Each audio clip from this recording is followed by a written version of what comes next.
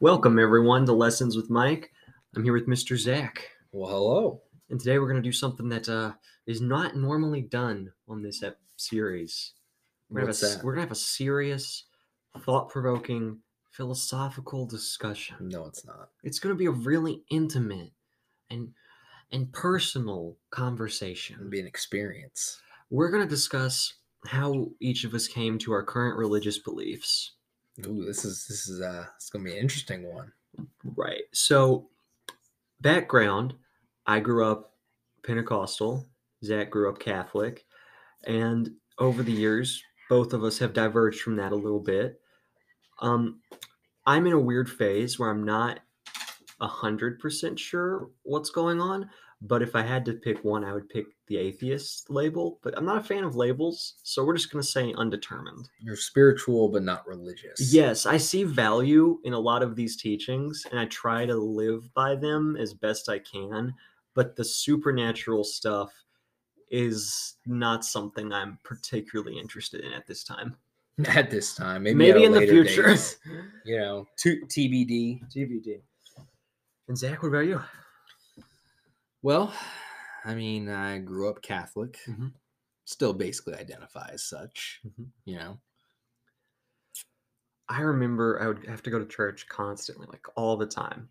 I would go on Sunday mornings, Sunday nights, Wednesday nights. I'd go to the women's meetings for some reason. Wait, why? I don't know, but Grandma really wanted me to go to those women's meetings. To learn how to be a better woman. I don't know. And she kept telling me, they're just called that. Anyone can come, really. It's open to everyone. And there were other men there, mostly husbands of the women who kind of were forced to be there. Yeah. They weren't there by choice. Mhm. Maybe a good place to go find women. At the women's meeting? Yeah, why not? It's literally a bunch of women meeting together. That's true. Talking about Jesus and speaking in tongues very loudly. Oh, God. And that's something that Zack didn't experience growing up, but I did. A lot of screaming, shouting, condemning. A lot of condemning. That was like their favorite thing to do. Mine was more like silent condemning. Silent condemning. Yeah. We were condemned loudly. Oh, okay. Yeah, so I grew up most of my life feeling like absolute trash because I was taught that if I didn't do this, then I was just going to burn forever and ever until the end of time. Nice. At least you had goals named for. I did. I was like, well, And one thing that I was taught is that if you commit a sin, if you don't ask for forgiveness, if you were to die without having repented, you would go to hell regardless. And since the definition of sin is so vague and it's open to interpretation depending on who's telling you what's the sin, That's fair. I was like 70 times a day praying for forgiveness because I was like, oh no, could this have been a sin? Let me say the forgiveness prayer just in case. Yeah, you kind of lived in paranoia. Complete paranoia. And I would go to church retreats, youth camps, camp meetings, tent revivals. I would be there all the time, and I hated it. I hated going that much. It made me feel terrible. I didn't really have any friends. Yeah.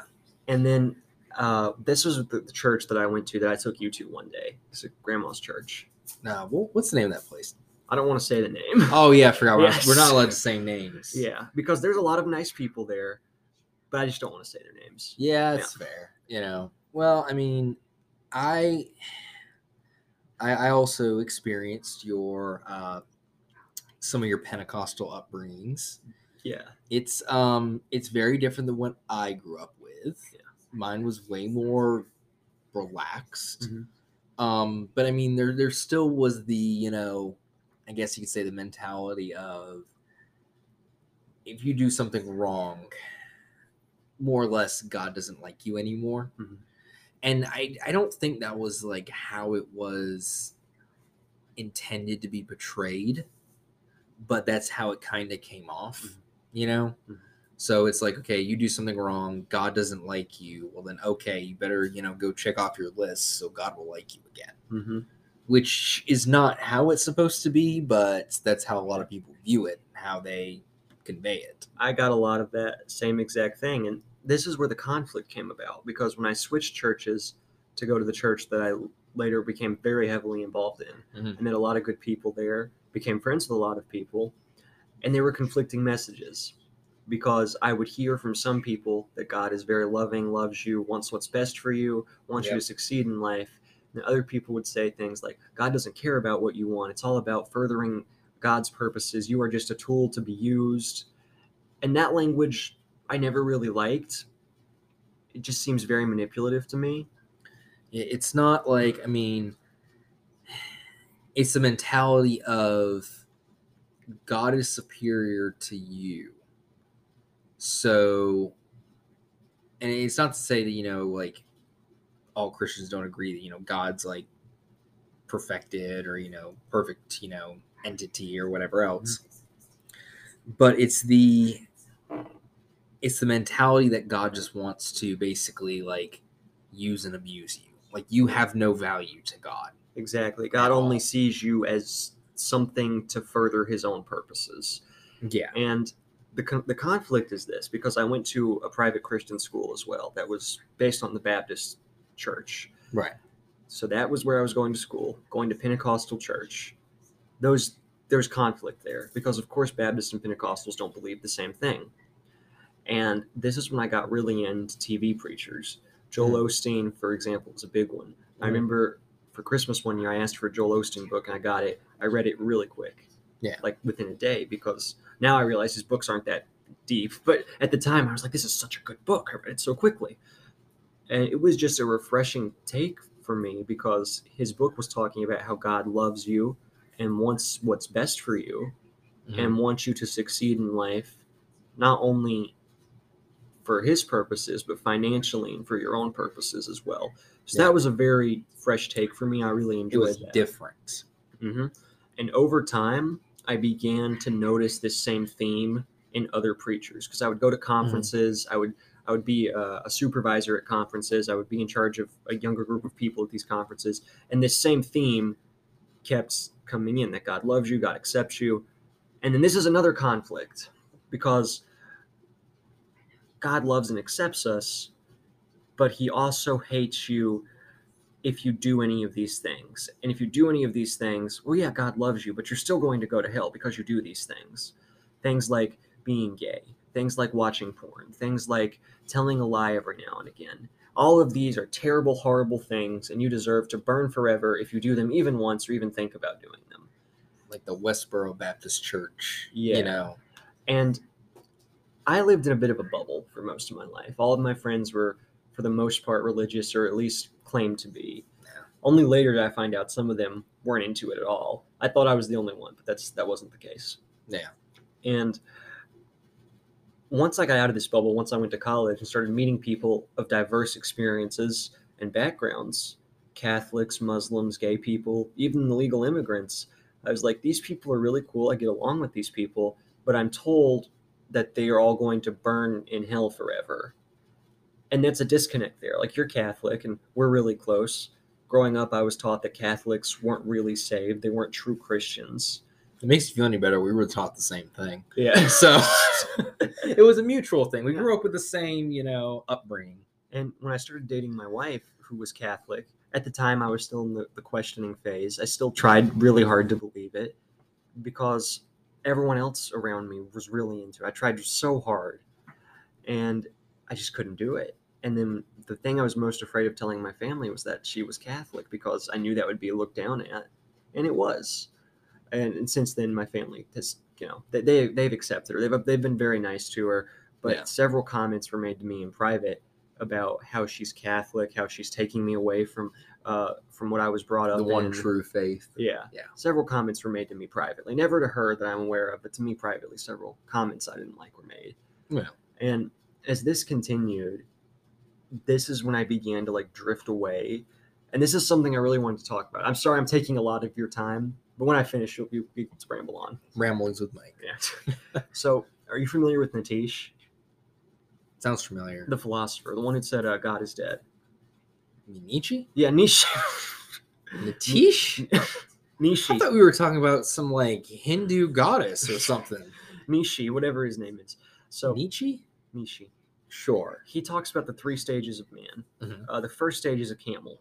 And when you're a camel, you take on and accept everything that you're told to. Every belief that you're raised in, you accept it. Right. But there becomes a point where it becomes too heavy and you collapse. Right. And at that point, you become a lion. And your sole mission in life is to destroy and tear apart every single one of these beliefs that you grew up in. Yeah. And for a very long time, I was in that phase where I was like, this is stupid. This is nonsense. This is complete nonsense. How can anyone who has any brain cells believe this? For a long time, I was like that. Yeah. And now I'm starting to enter the third phase, which is the child phase. And he describes that as someone who looks at the world and creates their own belief system from it. Right. So takes the good, takes what they believe to be the good parts, and realizes there is value in some of it and disregards the parts that they feel are harmful. Well, I think the second one is interesting, with the tearing everything apart, because it's like, and I think a lot of people, when they grow up Catholic, it becomes a cultural thing. Mm-hmm. It's the same with like Muslims, Hindus, like it's not so much a religion, it's a, well, my family did it, so I have all the same customs. Like I don't eat meat on Fridays, or stuff like that, So you have all of those, customs, whatever else, but you don't really have much of a belief system. You just do it because that's what you were told to do. And when I was growing up, I mean, that was kind of the case. So, I one day just kind of decided that, I want to find things for myself. Like I want to figure out, what I believe, why I believe it. I don't want to just believe something just because I was told to believe it. Like I remember I had talked to one Catholic priest, and I had a bunch of different questions for him.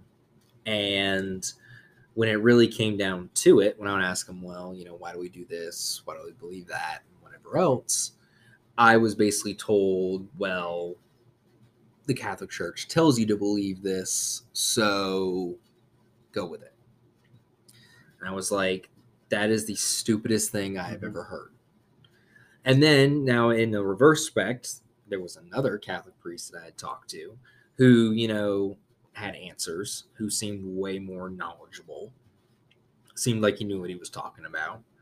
So, I mean, I think there's like this weird like dynamic that, growing up Catholic, it was more of like a community aspect. Yeah, it was more like not just like a blind following, like, because it's not trying to say it's like a cult or anything like that, but it is you just go with it. You don't really care enough to really question anything.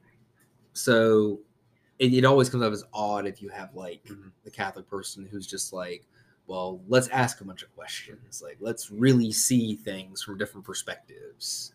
It's very similar to Pentecostal tradition from my experience, because any questions were dismissed with, pray about it. The Lord will give you an answer. Pray about it. Read the Bible. Yep. And same with everything else. You have a problem? Read the Bible. But I'd rather go to therapy. Nope, read the Bible. Yeah.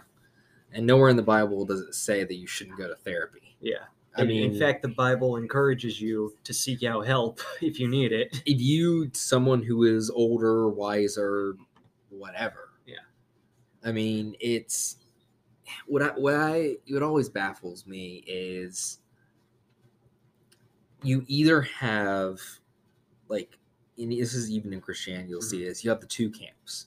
The one is God hates you.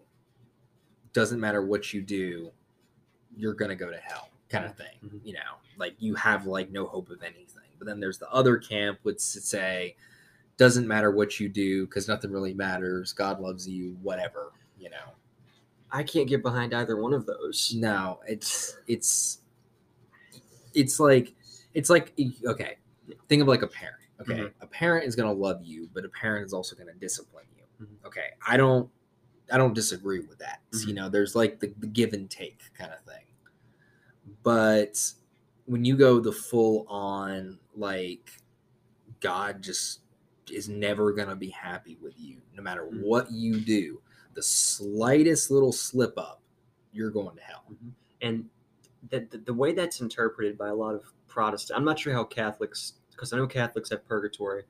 We don't, that wasn't a thing in Pentecostal beliefs growing up.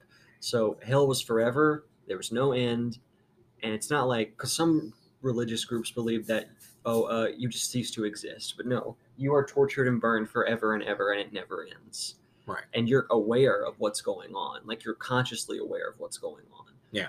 This is just silly to me. This whole concept that a God who is supposed to be your all-loving father, who's supposed to care about you, you do something that makes him upset or something he doesn't like, or even if you're gay, for instance, biological science has proven that some men, some women are born with different levels of testosterone, different levels of estrogen.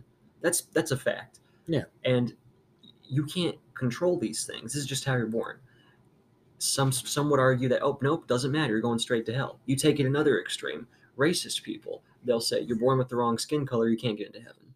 Yeah. In the Mormon faith, I know that if you're black, you're looked down as lesser than the true people. Well, they changed that. That was changed, but like when it was founded, that was a thing. You were looked down on, and things like that just don't make any sense to me. Yeah, I mean, like, well, I mean, when I was on my, I guess journey, Mhm. whatever else, trying to find truth, if you want to call it that. I read the Bible, I read the Quran, I read the Torah, I read all of them because I'm like, well, okay, I want to learn what these other people, like, why do these people hold to this, And at one point I, was like, still being in the Catholic mindset, I went towards not exactly like an extremist Catholic, but it was more like the ultra traditional, kind of like current church bad, old church was the best. And that is about as judgmental as you can get. I mean, that mentality is, well, it's not just only Catholics that go to heaven. It's our specific group. We had the same exact thing. It's not all Christians. It's not even all Pentecostals. You have to speak in tongues. That wasn't my church that taught that, but other Pentecostal churches teach that. Yep. You have to speak in tongues. Otherwise, you're not a real Christian. Otherwise, you're going straight to hell. Yep. I mean, and I experienced the mentality of like, and this is in the mainstream Catholic world, this really isn't the case. It's really when you get into like the splinter groups kind of thing, is the mentality of, well, when you ask, are Protestants Christians? And they'll say, well, technically they are, but they don't have everything that we do. Therefore, they're not saved. They wouldn't go to heaven because they don't have, our medallions, the confessions, or right. Basically, if you don't have that, there's no way you could go to heaven. So, I mean, there's all kinds of different, groups and beliefs and, whatever else. But I mean, none of it, if you ask these people, okay, well, if you're saying this is, a Christian belief, okay, show it to me in the Bible. Show it to me in even, what the early Christians taught.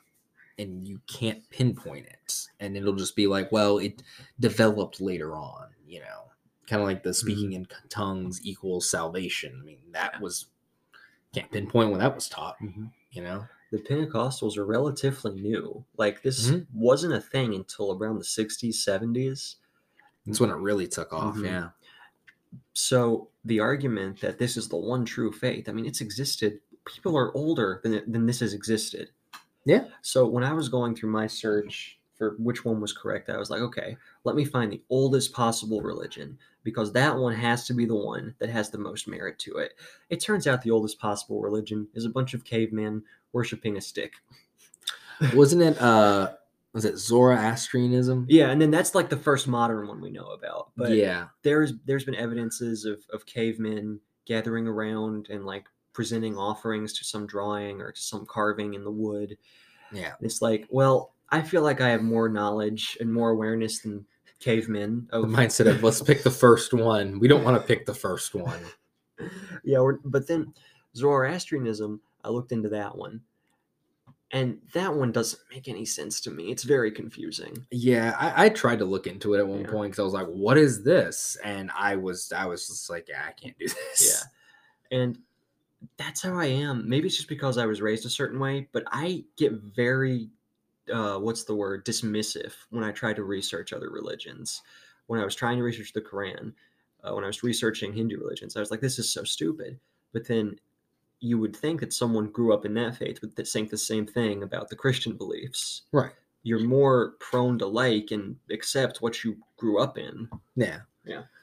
Well, I think a lot of it comes down to, you could say like logic and reason, like the reason why the concept of the Greek gods and the Roman gods ended up just falling through and just not making any sense is because you don't have a god for everything. Yeah. You don't have the sun god, the moon god, That's just a silly concept. Yeah. And it was basically like all their beliefs as to why things happened. Oh, the rain didn't happen because we made Zeus mad or whatever was just proven by science. Yeah. And the fact that everybody who believed it just died, you know? Like people, there's no one who follows the Greek gods that I'm aware of like they're an actual religion. There's no one who follows the Roman gods like they're a religion. People are aware that this was a cultural thing of the times that less aware people used to explain things. Mm-hmm. But with all the big religions today, Christianity, Islam, Hinduism, Buddhism, it's different because there's been a lasting stay to these. Like thousands of years, these They've have been survived. going on. And more or less, they've remained somewhat consistent. There have been several splinter groups here and there, Yeah. but the actual texts have remained consistent for the most part. Right. Discounting any translation issues. The Bible, thousands of years old. The Quran, thousands of years old.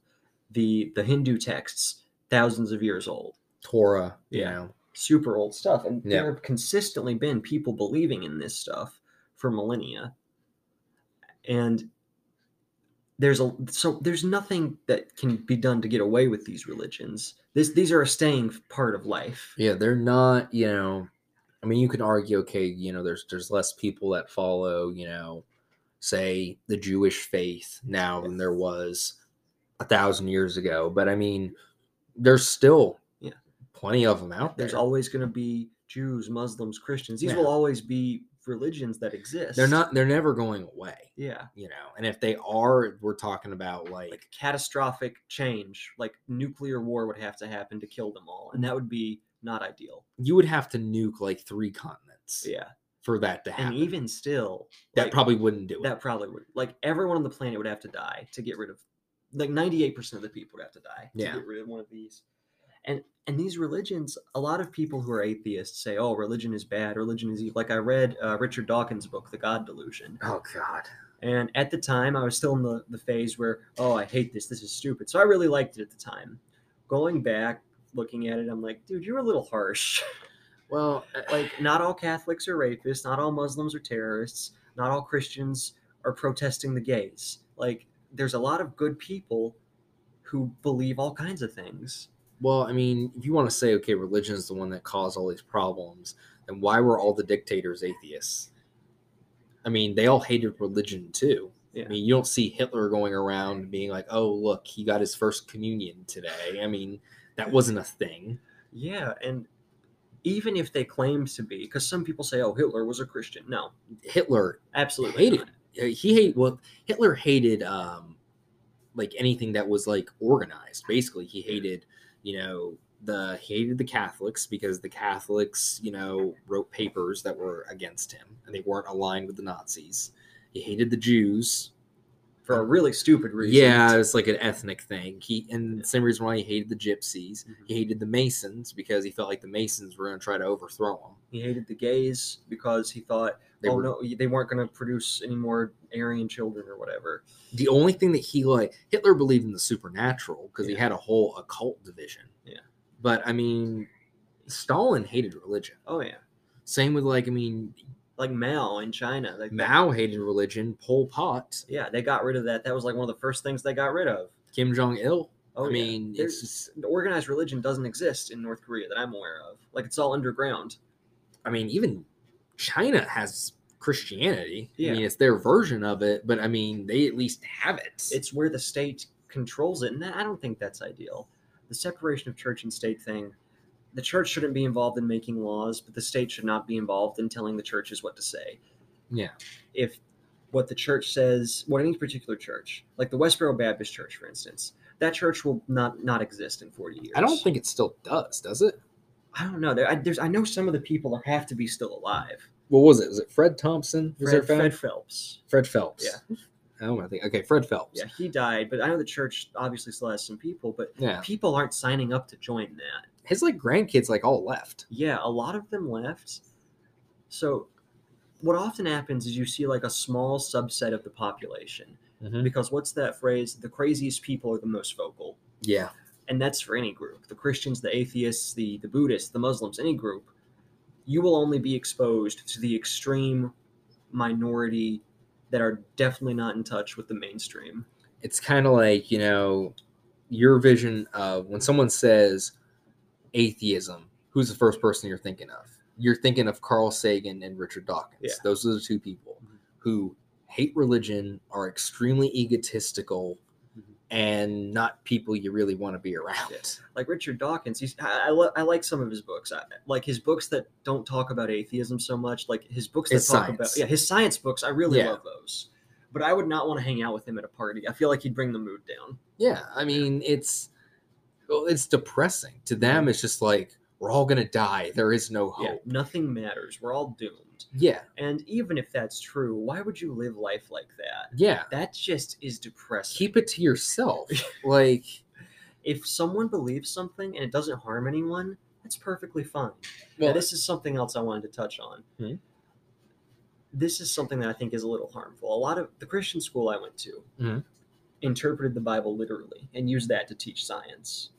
So I had no idea how evolution worked. I had no idea about how geology or biology worked until I learned about these things. Right. In Catholic college that we went to, they actually taught evolution. Yeah. This idea, it's incompatible, really. And even if not just the Bible, if you look at any religious text, literally, not even religious text, the Constitution, for example, you have to be in the mind of when this was written. Hundreds of years ago, thousands of years ago. And it's just strange to me how people spend all this time trying to apply these things to today, when in reality, I think those things are irrelevant. And I think what I should actually be focused on are the moral lessons that we can learn, not like the factual. What does it matter if King David killed 3 people or if he killed 5 people? I think the moral lessons that we should focus on should take the center stage there. Well, I think it's kind of like okay, I think if you want to take the Bible at its word, verbatim, word for word, okay, here's the problem. Okay, is some people who take the Bible literally word for word, if you tell them, I think the earth is, 1 billion years old, they will freak out and attack you because they will say, well, it's actually 5,000 years ago. Whatever. Even though it never says that in the Bible, it does not. So it never says that. What years don't make a difference, okay. And also, too, okay, even if you want to deny macroevolution, okay, there is no way you can deny microevolution. There's evidence. You can see it. There's literally, that's why you have a grizzly bear and a polar bear. Exactly. You have the different things that are part of the same class and the same group of animals. But depending on their environment, they evolved to meet the needs of their environment. You can see that happening today in African elephants. They've studied woolly this. mammoth. Yeah, I mean, they don't have fur anymore. They're a lot smaller than the woolly mammoths. And one thing that's very interesting to me, if you look at the size of animals 100 years ago versus animals now, because back 100 years ago, hunting was a lot more prevalent. Yeah. All the big ones killed for trophies. Animals don't get as big as they used to. I wonder why. But yeah, that's one thing. And honestly, I could keep talking with you about this for hours. This is very, very productive. Very insightful. And we have so many more issues to touch on. I think we're going to have to make this a multi-part series. I think so. We'll call it The Catholic and the Atheist, A Forbidden Love. The only thing you should talk about at a family dinner on Thanksgiving, religion. Yes. And politics. Ooh. Part 2 of this is going to feature politics. Oh, I don't think we should get into politics. I'm not brave enough for politics, Be brave. Michael. Be brave. I'm not brave enough for politics. We're going to talk about the religious influence on politics. This is going to get interesting. And we're going to get canceled. We probably already have been. We have. Well, gosh, diddly darn it. That's all right, though. We had a productive conversation, and thank you all for listening. Hopefully, we aren't canceled. All right, see you all for part 2. Bye. Bye.